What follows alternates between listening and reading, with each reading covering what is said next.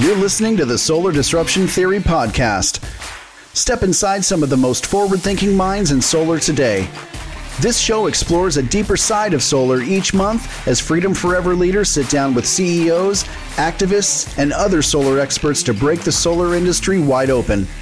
We'll discuss solar trends, news, and everything you need to know about how you can join us on the path of disruption.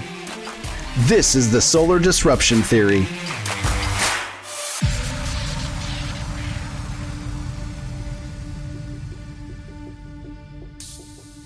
Today, we are absolutely thrilled to be joined by Executive Director at the California Solar and Storage Association, Bernadette Del Chiaro.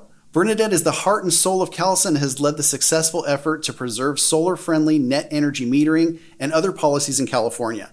Her ability to bring people together to influence public policy issues is something to be admired, and we couldn't be more honored to have her on the show. Bernadette, thank you so much for being here.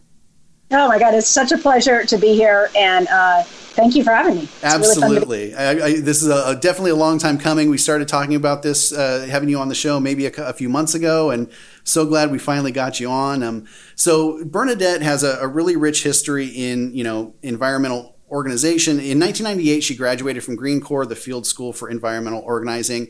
And from 1995 to 1996, Bernadette staffed the local campaign office to stop the proposed Ward Valley nuclear waste dump in Needles, California. Fun fact, I grew up in Needles. No way. I did. Yeah, It's so weird. You never hear the term Needles, California, ever. Sean tends to have a connection with every guest that comes on, like in some odd way.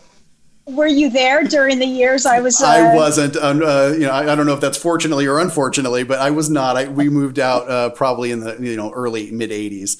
Okay. But yeah, when I saw Needles, I just thought, wow, nobody knows Needles. That's crazy.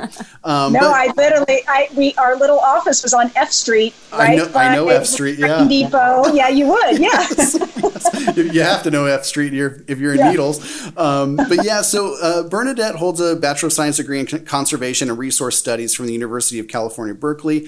And among other things, so many other things, she was the lead advocate for 1 million solar roofs. Can you tell me a little bit more about that campaign and your background? Yeah. When I came back to California, I'm native of California, but when I came back from working on shutting down coal plants out on the East Coast, actually for a couple of years, I came back to the state and I was given the opportunity with Environment California, which is sort of a citizen-funded environmental group, to just focus the energy program where I saw fit. And what was so glaringly obvious to me back in 2002 when I started was that solar was really an underutilized resource at the time. And what seemed really ridiculously obvious to me was just how rooftop was this no-brainer, untapped resource. And we had, I think we had maybe 250 rooftop solar systems in California that were grid tied. Oh, wow. Connected, not off grid, but connected to the grid. And so that's where I started focusing, and in partnership with a state legislator from Los Angeles, we launched the Million Solar Roofs Initiative. It took us 3 years to pass that bill. Wow. But it won the support of Arnold Schwarzenegger, and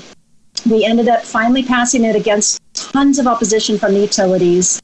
And what that bill did and what that initiative did was set in motion kind of the modern day rooftop solar market as we know it. It created a big giant pot, $3 billion of incentive money, subsidy money to help buy down the cost. And then it expanded net metering, which we'll talk about today. Mm-hmm. And it introduced this idea of let's build solar into the home as the home's being constructed. So it got California started on this idea of building solar homes as we build them. So it had those three elements, and it really just ushered in this, literally the Million Solar Roof program, where we hit that 1 million mile marker in summer of 2019. Wow. That's incredible. So, I'm curious, what size team? Because like you say these things, and I always wonder, because a lot of times it's a small group of people that really makes these big impacts. What did your team look like in order to achieve this? Yeah. That's a great question. It is usually a very small group of people that really drive things. It was really, the core group was myself and our lobbyist, and then we as an organization, though, were really focused on grassroots organizing. And so we just quickly connected with all of our members. The organization had 300,000 members. And we literally went door to door.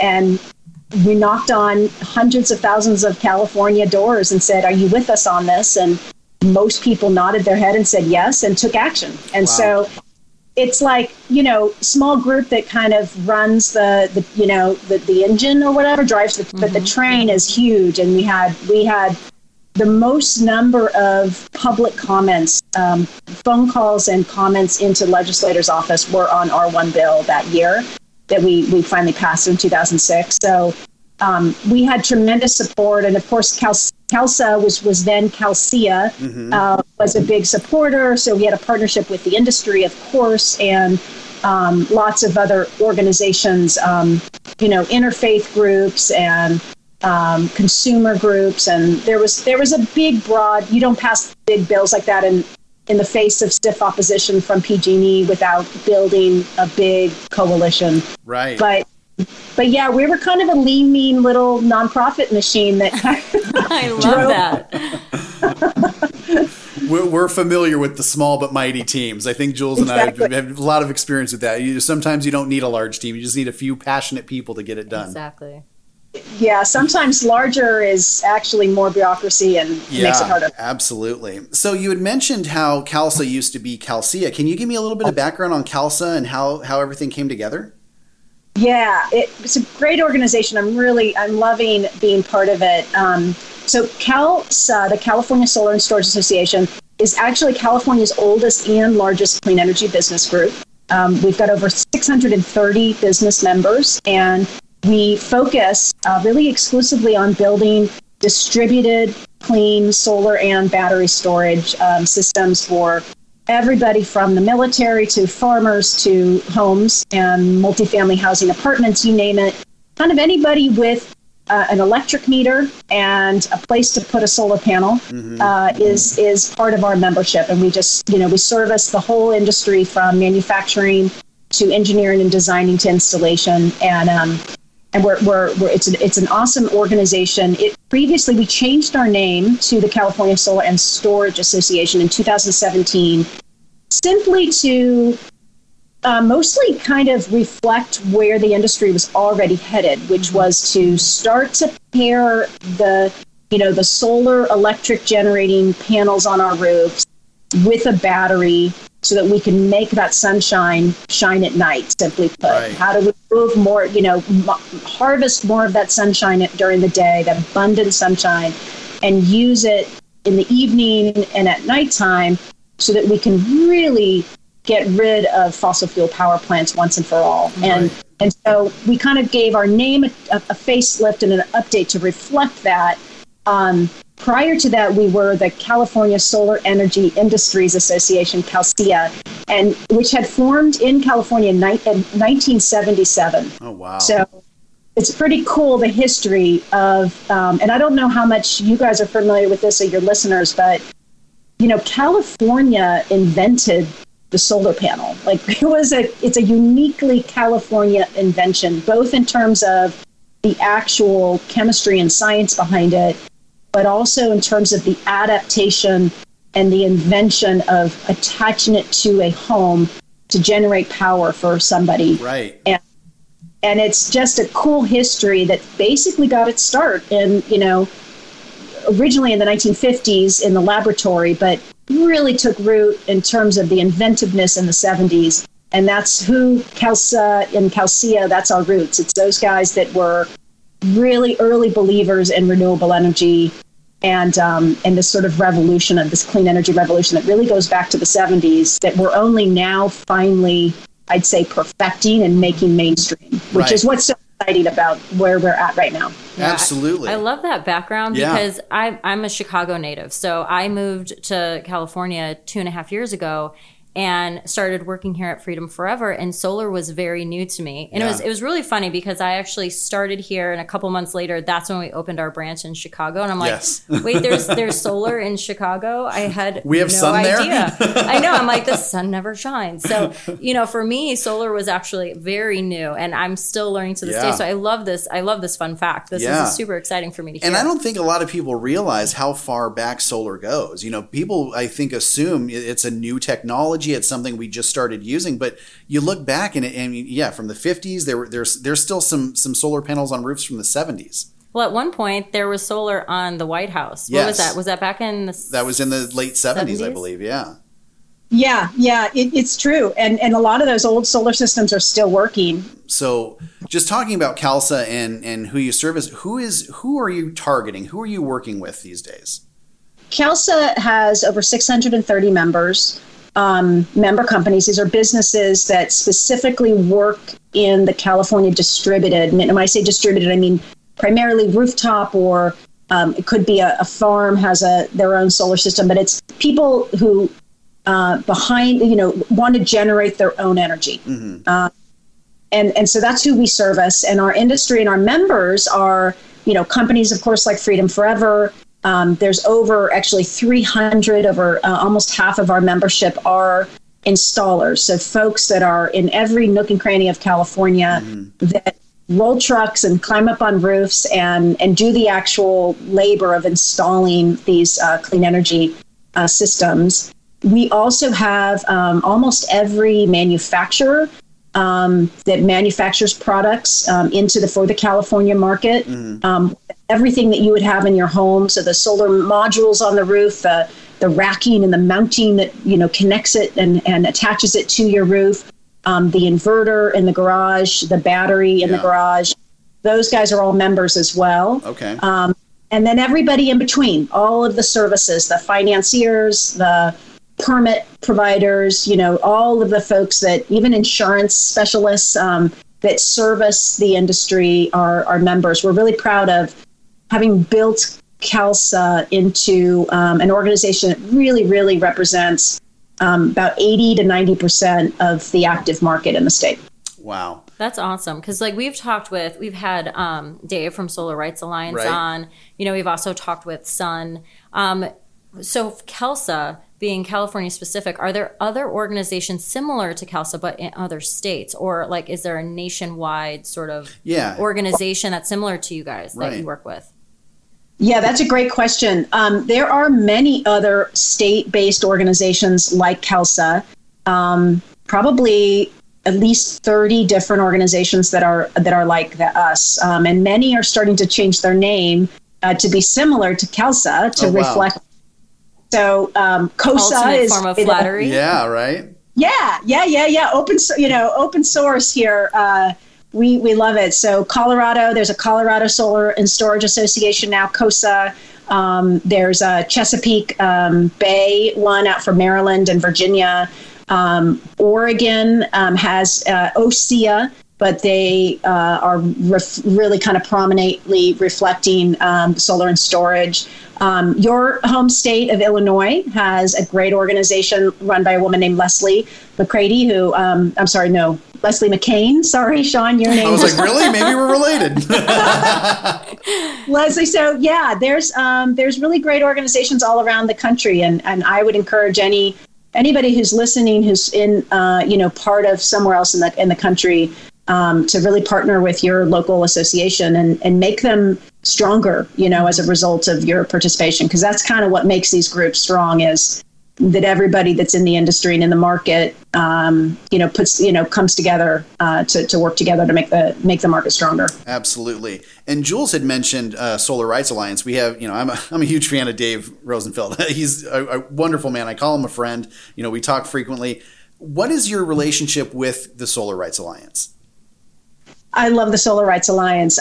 So I call them, Dave has his own way of describing it, but in my mind, it's like the NRA of the sun, right? Not that there's any politics to it there, but it's just, if you have the ability to generate your own power, there is this real threat that the utilities are going to reach behind the meter and try to take that away from you. And there really needs to be a strong voice for the consumer. Again, whether that's a homeowner or a renter or a farmer or a school, you name it, that voice, that consumer voice needs a clear advocate. Right. And that is Dave and the Solar Rights Alliance. So I was one of the early adopters of the concept, I think, is maybe the safest way. We kind of incubated it at CALSA, gave it startup funds, and I recruited Dave. Oh, wow. But we deliberately set it up and have kept it to be its own organization. That it's independent. It has its own board of directors, its own source of income, its own membership, its own mission. And so it could really be a strong, independent voice for consumers that works in close partnership with the industry, but is the same. Yeah. Right. So is it fair to say like Solar Rights Alliance is more the consumer and then CALSA is more the industry? Absolutely. That's 100% it. And I just think it's always important to keep clear missions in organizations, that you don't bleed those two things together into one group, but you keep a really clear sense of who you are and what you're trying to do. And so that was kind of the idea of the Solar Rights Alliance, is create its own nonprofit organization with its own clear mission to speak on behalf of consumers. Wonderful. That's so great that you had such a hand in it in the beginning. It's such a wonderful organization. We're huge fans. Great. I love them. Yeah. Thank you for your work on that. So I feel like, it's kind of like the way we operate. We focus on one thing. We focus on the installation side of things. It helps you to be more strategic, more effective in what you're doing. So I love the separation between you and Solar Rights Alliance, where you're focusing more on the industry, the installers, the manufacturers, to give them a voice, while Dave and the Solar Rights Alliance and then organizations like Solar United Neighbors with Anya Schoolman, they have the opportunity to really rally the troops as far as consumers go, to give them their voice, because, ultimately they're the ones that are benefiting from all of this. Yep. No, that's perfectly put. You as a business, by having focus, you can be better at that specialty focus, and you can just do it really well. Quality, is so important in the work we do. And so that having that quality come from the top in terms of your focus and your mission, this came also it's not just in terms of advocating for certain policies, like say net metering. It's also important just in day to day. I mean, we do at CALSA a lot of work to just remove the barriers in the road for our companies to be able to do what they do best. So just even, the littlest thing, like it's sort of like if you were to walk a mile having a pebble in your shoe is, it's like it really drags you down. So we help our members deal with the minutia of red tape in the permitting office. There's an interconnection problem with the utility company, or even last year during COVID, we were the organization negotiating with the governor's office to make it clear that solar installers were part of the essential services of energy, right? So that, we could get to work safely. It's those little things. I mean, that's no little thing, but it's what businesses need is unique to business. And so by having that focus, CALSA can not just do the big picture, forward-looking policy work, but we can also just get down in the weeds and do the nitty-gritty stuff that our companies need to just get out on the roofs and do what they need to do. Right. You had mentioned essential workers and everything that was going on during COVID. How did that affect the industry for all of your partners? It was rough. Like everybody else in America, for the most part, but especially California, we had most of our member companies were completely shut down and had to furlough their workers. And, some companies just completely shuttered their business because they just could not, weather that storm. Yeah. And a lot of folks struggled to get, the loans from the government. There was a lot of hiccups. Of course, everybody was struggling. It was a pandemic. It was a crisis. I'm not complaining per se. It's just, it was hard for our members for several months, especially hard hit were some of the Bay Area companies where, right. The Bay Area counties really had the strictest lockdown. And it took a while for us to open that back up to safe, business practices. once we did, of course, so, basically bottom line, hit almost everybody extremely hard. We did a survey and about 85% of our companies were negatively hit by COVID, both in terms of revenues as well as having to lay off or furlough workers. Yeah. The upside is, of course, once we were able to secure that essential worker status and get back to work safely, the market eventually, end of summer, as I'm sure guys experienced, started to really pick up because so many consumers you guys have your own analysis, but what I've heard is twofold. A lot of consumers were home and really investing in the home front. Kind of the security of the home and the safety and health of the home. And a lot of people extended that to just smart, no-brainer investments like solar energy. And then obviously there was also just the wildfires and the clear and present danger climate change, which I think also helps spur a lot more people into, I've been thinking about doing this. Maybe I should get off my duff and just actually. Yes, absolutely. So we recovered. We ended well. We ended the year as an industry well, because of that dynamic of consumers just really wanting the products that our industry offers. But you can't erase the debt and the losses from the spring. And so a lot of our folks are still, kind of bruised and battered coming out of, as we start to emerge out of the pandemic, which makes their ability to weather any kind of regulatory change, any kind of hit is going to be harder for us to manage as a result of COVID. Right.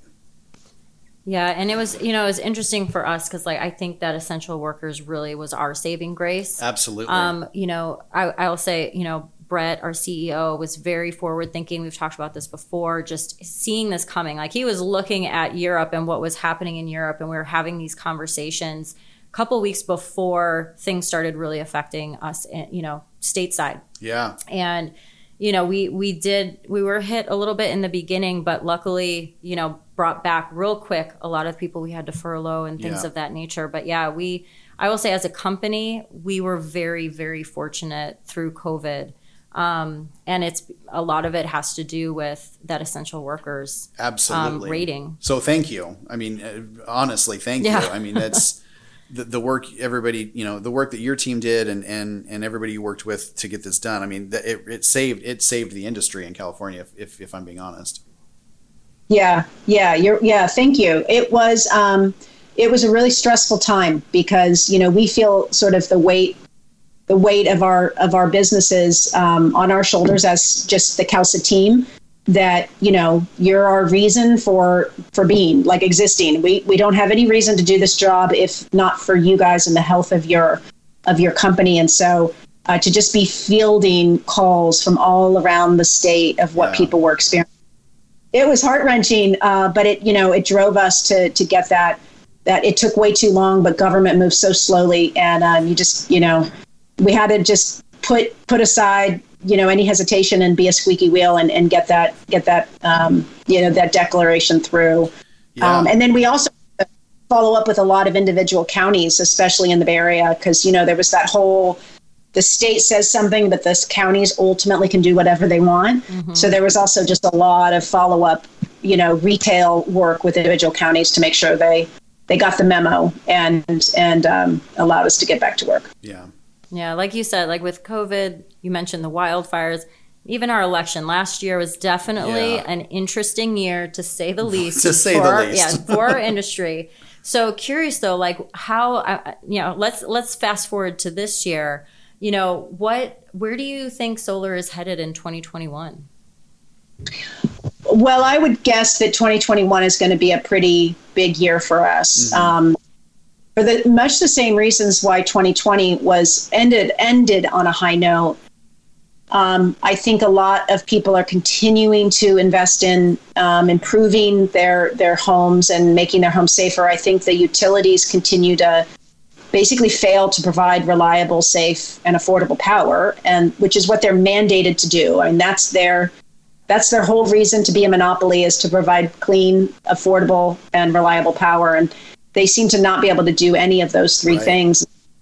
I think consumers are just fed up with that, and they recognize that we have a real solution to all of those problems. And I think So I think we're going to see, and then again, climate change, just this notion that we can't continue on the path that we're on, whether your motivation is climate change or clean air or wildfires, whatever.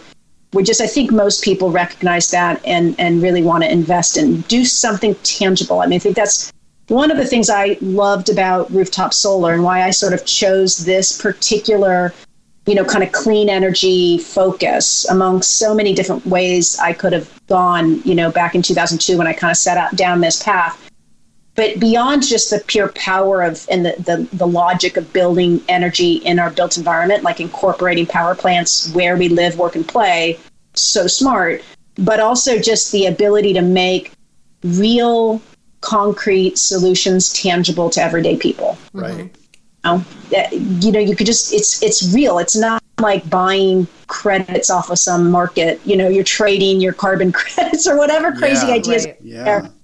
And it's not invisible, nothing against energy efficiency, but those measures are really invisible. They're not that tangible. And so I just love that. And I love how visible it is on the street, so see your neighbor and you do it, and then your school does it. And, it just becomes a community-wide, like barn raising kind of thing. And so I love that aspect of it. And so I think that's going to continue, which is why the utilities, they know that. And, we'll get into this, but the one loser in all of this, like everybody wins with rooftop solar. The consumer wins, businesses win, the environment wins, the community at large wins. The one loser is the fossil fuel industry and the utility industry. And that's why they're trying to, cut us off at the knees, just as we're starting to get going. Yeah. And that's so interesting. And a lot of this was brought to light. So Jules and I have admitted multiple times on this show, we were not solar people before we came to Freedom Forever. And we learn every single day. And it wasn't really until we watched, and this is how we came across you, Power Trip with Jonathan Scott. Yeah. We watched that documentary, and I was appalled at, how much politics and the economic climate, like how much that went into kind of trying to defeat solar. And like you're saying, everybody wins except the utilities. And, you would think it's a no-brainer. Yeah, sure, the people should win, but it's not that way. Like, what are some of the challenges that we're facing because of these political and economic climates that we're in? Yeah. And just a plug for Jonathan Scott's Power Trip. It's a great documentary on PBS. The utilities it's an incredibly profitable business. They make billions and billions of dollars, and they have a lot to gain by maintaining their monopoly. I mean, they have a virtual complete monopoly over where our energy comes from in terms of our buildings and our homes. And they do not want to let go of that. I mean, they're shareholder-driven companies that have to post a profit every quarter. And so they're really on that, that treadmill. Mm-hmm. And distributed rooftop solar, when consumers start to make their own power, they cut at the utilities' profit. It doesn't mean the utility is going to go away. I mean, I think, one thing is, if we had the kind of environment, to get to your question, Sean, if we had the kind of policy environment in which the utilities were simply a boring utility without tremendous political power in the legislature, right? Well, then they would just simply be a smaller, profitable utility. They would be as small or as big as the community they serve needs them to be. Which is how it should be, right? I mean, that's what it should be. Exactly. And that is how it should be. But the problem is, because they're shareholder driven, because they have that profit motive, their goal is simply to grow their profits, even if, and this is what you see in California, if they lose sight of the actual service they're supposed to be providing. And because they have a guaranteed rate of return, a guaranteed profit that the government hands to them, unless that government is going to be really strong and wrestle them to the ground and say, you've got to behave yourself, then you have this captured regulatory government agency that just lets them keep running roughshod over consumers. And that's what we had in 2000, in 2001 with the Enron crisis, and what we have today. I mean, the price of energy in California is going through the roof, and it's going through the roof because the utilities have to keep building more and more poles and wires and big infrastructure to make their profit. That's how they profit in California, by building more stuff. And then on top of that, by not managing that stuff well, they're igniting all of these wildfires. And so we just, as ratepayers, we're spending $9 billion this year in California alone, just one year, $9 billion just for continued build out of transmission lines and then wildfire liability of those lines. It's gross. That's the only way I can ever describe this conversation. It's gross. It is. And that $9 billion is a 66% increase in PG&E territory alone over what ratepayers were paying in 2016. Wow. And half those expenses, here's the last thing, they're self-approved. So there's no government agency saying, yes, this is needed, or no, this is not needed. They're self-approving it. It's like we're a cash register. Yeah. Ratepayers are basically a cash register. And nobody's that fool, right? I mean, most of us in California, we recognize that. And that's why we're like, I want relief. I want to have some control. And building a solar panel on my roof that's going to last for 20 to 40 years, that's a no-brainer. Like, we should, whether you believe in climate change or not, it almost doesn't matter. It's this is my energy. I'm locking in the cost for myself. And so we've actually tried to tell that saving story because it is, a lot of people look at, going solar, like you have options, depending on who you are. We do offer options, if there's lease, PPA, or ownership, but being able to tell especially that ownership story, because like you do pay on the front end, but at some point you do pay that loan off, and then you are making your own energy. Right. So it's like you said with monopolies, the electric companies, the rates keep going up and up and up. So people aren't locked in at any kind of a rate if you continue to get your power from them. Yeah, they're printing their own money at that point. Mm-hmm. Yeah, exactly. Yeah, and you're stuck. As a consumer, you're stuck. And so getting people to understand, back in 2006, when we passed the Million Solar Roofs Initiative, I remember often saying, solar's the one thing that increases its value the minute you drive it off the lot. Mm-hmm. Like, name another consumer product that becomes more valuable over time. There's basically none other than maybe some highly, some piece of art or something. Right. But I mean, and that's all subjective. Anyway.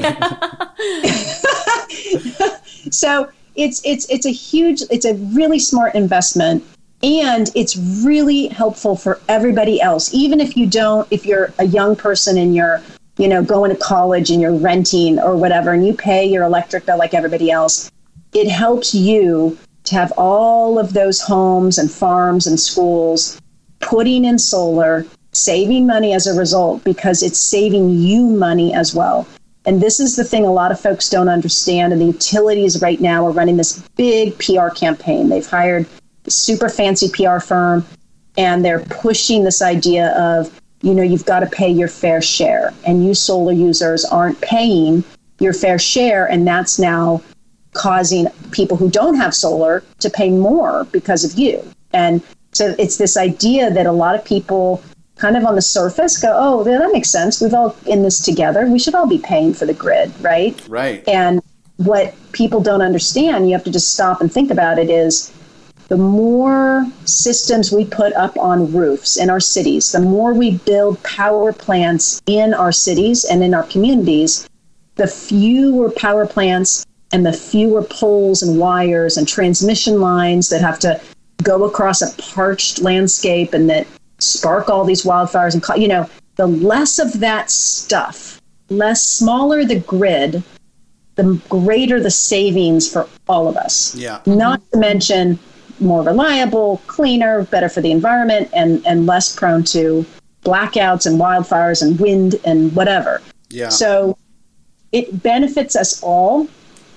But this is like the utilities don't really want people to think of it that way. They want to make it seem like, one ratepayer versus another ratepayer, solar user versus solar user. And that's the big debate.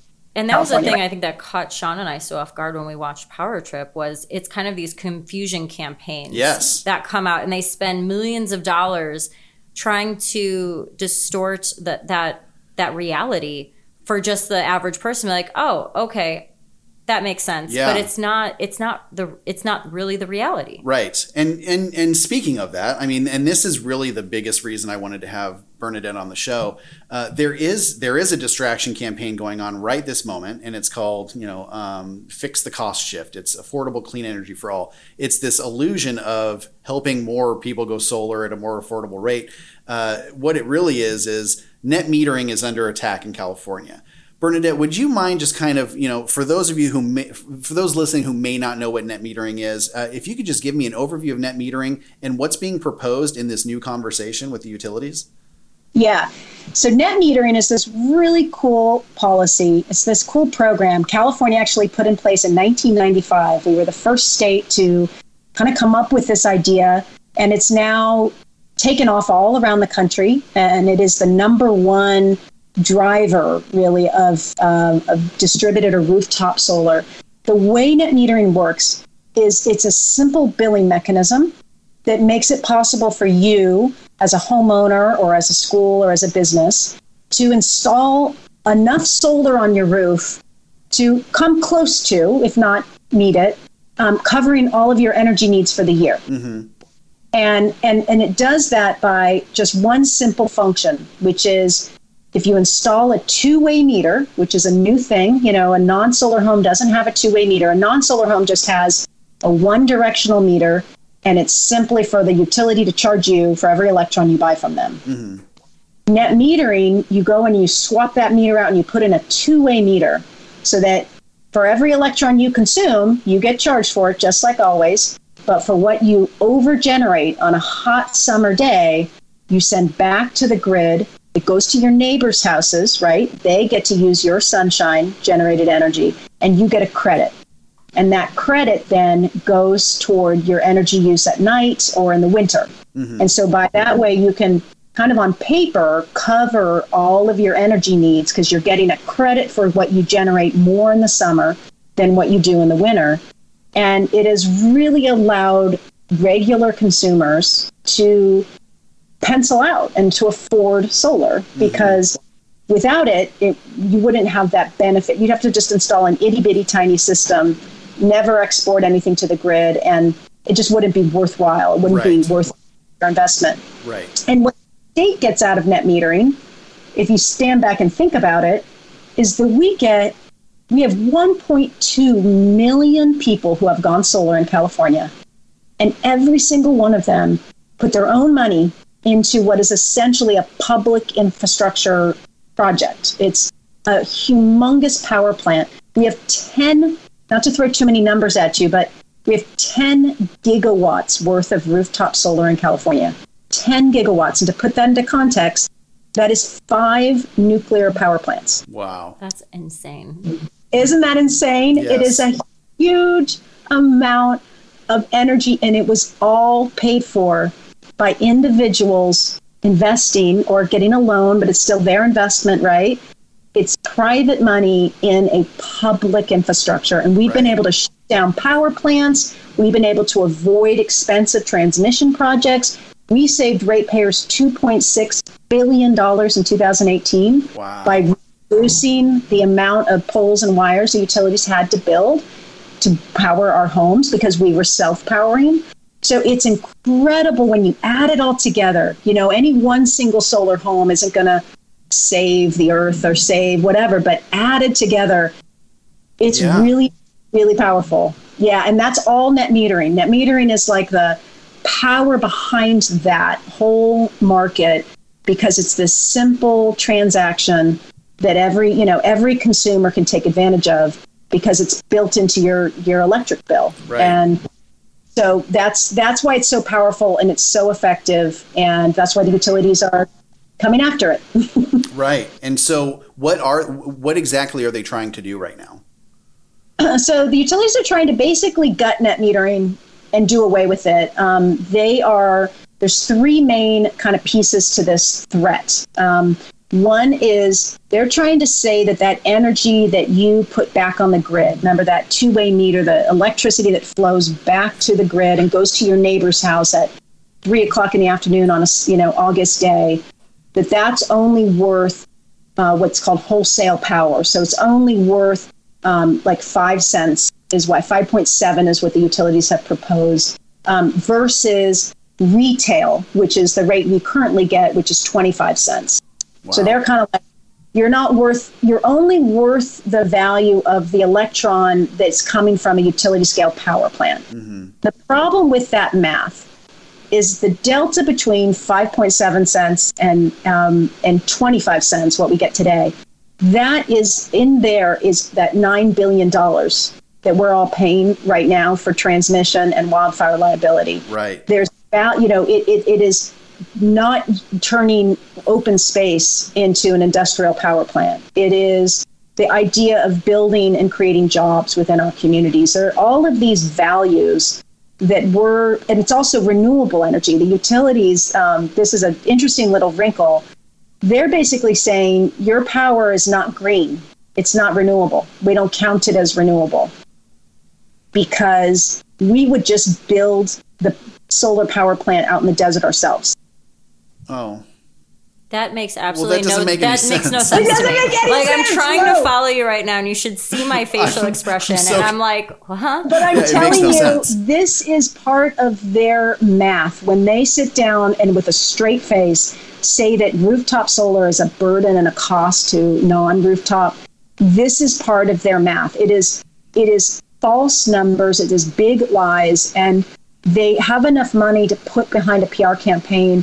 And they basically, they have a lot of power. I don't want to say they completely own the legislature, but pretty darn close. Mm-hmm. And so they get to kind of get away with this stuff. And to most people, reason why I love programs like this and others is we can shine some sunshine, some sunlight into these decisions. Yeah.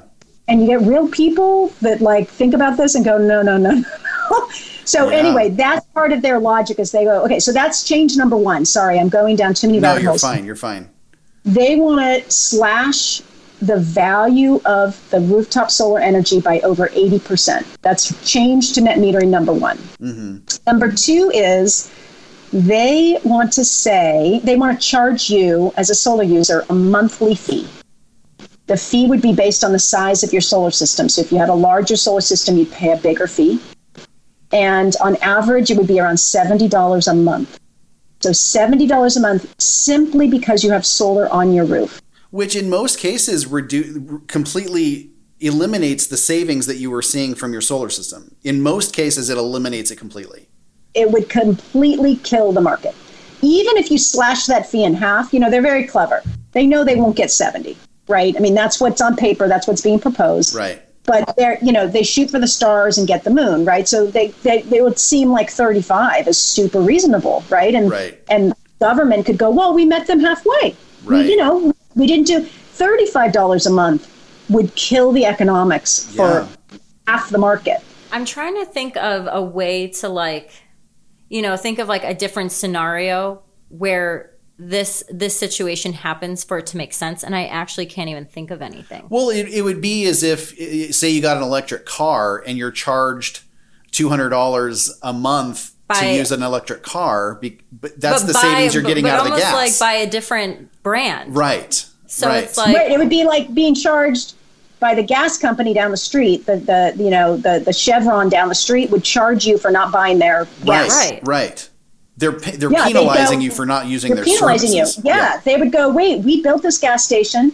We've got all these underground storage tanks, and you're not buying our gas. So we got to recoup our profits somewhere. Right. So we're going to just come charge you a fee because we thought you were going to be here buying our gas for the next 20 years. Right. That's literally that fee. The logic of this fee, what is so flabbergasting is the logic behind this fee is we're going to claw back the savings that you from every electron you self-consume. Forget about those exports. We dealt with that 80% reduction, right? Right. This is now how do we claw back what you're saving by generating your own power.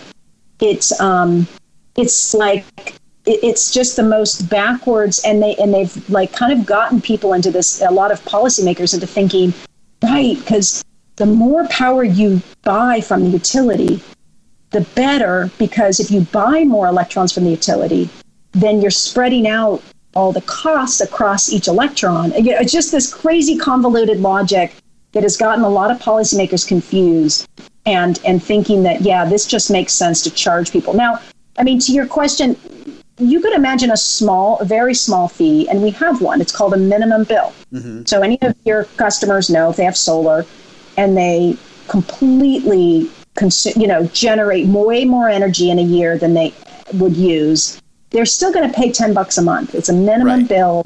You have to pay $10 a month in California. Nobody really has a 000 bill. Right. And that's just because there is, we're connected to the grid. If something went wrong with our solar system, our lights would stay on. Right. We use power at night, even if we pay for it. So there's some minimum, just kind of value to that. Sure. And $10 is totally reasonable. $10 is reasonable. $120 a year that you pay simply for the privilege of being connected to the grid. For a battery backup, basically. Yeah, exactly. It's kind of like an Uber battery backup. Yeah. $120 a year. That's actually no small amount of money. And that's that's really what we should stick with. And if the Public Utilities Commission decided that they wanted to charge all ratepayers some minimum fixed charge, then that debate should happen, that there's we can't do everything through rates, and we should do some, small minimum bill, fixed bill, and then, you charge by usage above that. That should happen to everybody. Yeah. The distortion in the conversation right now about rooftop solar and net metering is the utilities are saying, let's only charge solar users that kind of a fee. Right. Only people with solar, and it'll destroy the market.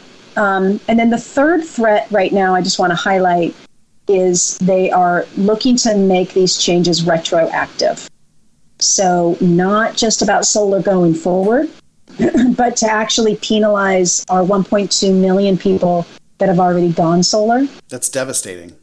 It's absolutely. It is a travesty of public policy. Yeah. For the state of California to specifically encourage its people to invest in clean energy, to join it in investing in this clean energy future, to encourage those people, and then to go change the rules in the game after the fact. Absolutely. But that's a real threat right now. There's a bill moving through the state legislature, AB 1139, and it's got a lot of wind at its back. It's got a lot of power behind it, and it's a real threat. We are going to fight it and give it everything we've got. And luckily it's not quite on the table over at the Public Utilities Commission. There's sort of an agency that's making this decision, and the legislature is trying to step in, and there's this big tug of war of policymakers of who should decide the future of net metering. Yeah. And the idea of grandfather and so-called grandfather and existing customers, that's fortunately not on the table at the agency level. The agency has kind of said, no, we don't think that's good policy. We should protect people and give them 20 years of the policy that they signed up for. Right. But if this bill passes, that will overwrite whatever the PUC has decided, whatever the state agency has decided, and it will become the law. Right. And so it's a real threat.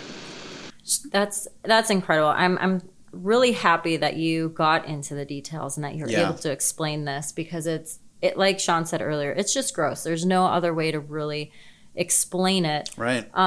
But Bernadette, I know Sean and I've got some plans, this year. I know you guys have some plans this year. I know we're ready to take action, but for those listening, like, what are some of the things that you guys are focused on doing to combat this, and how can people get involved? Yeah. Okay. Awesome question. Number one thing that everybody that cares about this should do is go visit www.savecaliforniasolar.org. So Save California, all spelled out, solar.org. And there you can sign a petition to Governor Newsom. It also goes to the state agency, so it becomes a formal public comment. and you can join with the tens of thousands of people lending their voice to this. Those kind of actions, if it's, for what it's worth, really make a difference if you can get big enough numbers. So our goal is 200,000 signatures, and we're just getting started. So we really need everybody that can, hear this to go to that website and sign that petition. You can also sign up to be kind of on our activist list and get alerts and get opportunity to take more action. So that's number one. That's super easy. If you are wanting to do more and you live in California, you should pick up the phone and call your state legislator, your state assembly member, and tell them vote no on AB 1139, or your state senator, depending on when you're listening to this podcast. You just call either of them. And you should join the Solar Rights Alliance. Like, we've talked about Solar Rights Alliance a lot, but if you are a solar user, you should join the Solar Rights Alliance, or Solar United Neighbors if you're somewhere else in the country outside of California. And if you're a solar installer or in an industry, you should join CalSA if you're not already a member. And those are really the two, those are the hard, impactful things that you could do right now to give us a fighting chance. This bill and the decision, let's see, it's May right now when we're talking. The bill will remain a threat probably through August. And then the PUC, the Public Utilities Commission, that's making this other decision, basically the same decision on net metering, that's going to remain a big campaign through January of 2022. Gotcha. Just give you a sense of. So lots of great information, and there's easy ways to get involved for everybody. Check out those sites. We'll go through them again at the end of the show. How for those who are looking to join CalSA, what's the process like? How easy is it to do? It is, of course, super easy. Teach you up there. Thank you.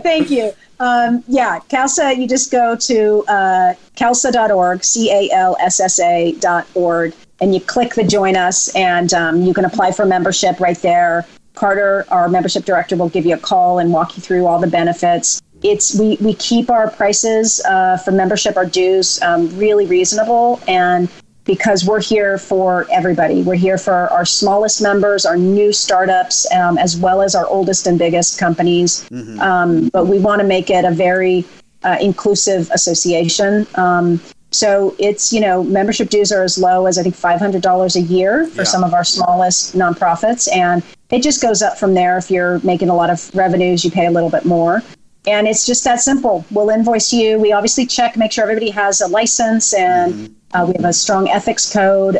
So we want to build a quality market and represent the best of the best. But, that is most of our good businesses want to do good work. Yes. And so, it's real easy. And, there's many benefits, not just in terms of making us stronger, right? If we had 1,000 members, we could be way stronger for our industry, a stronger voice for you.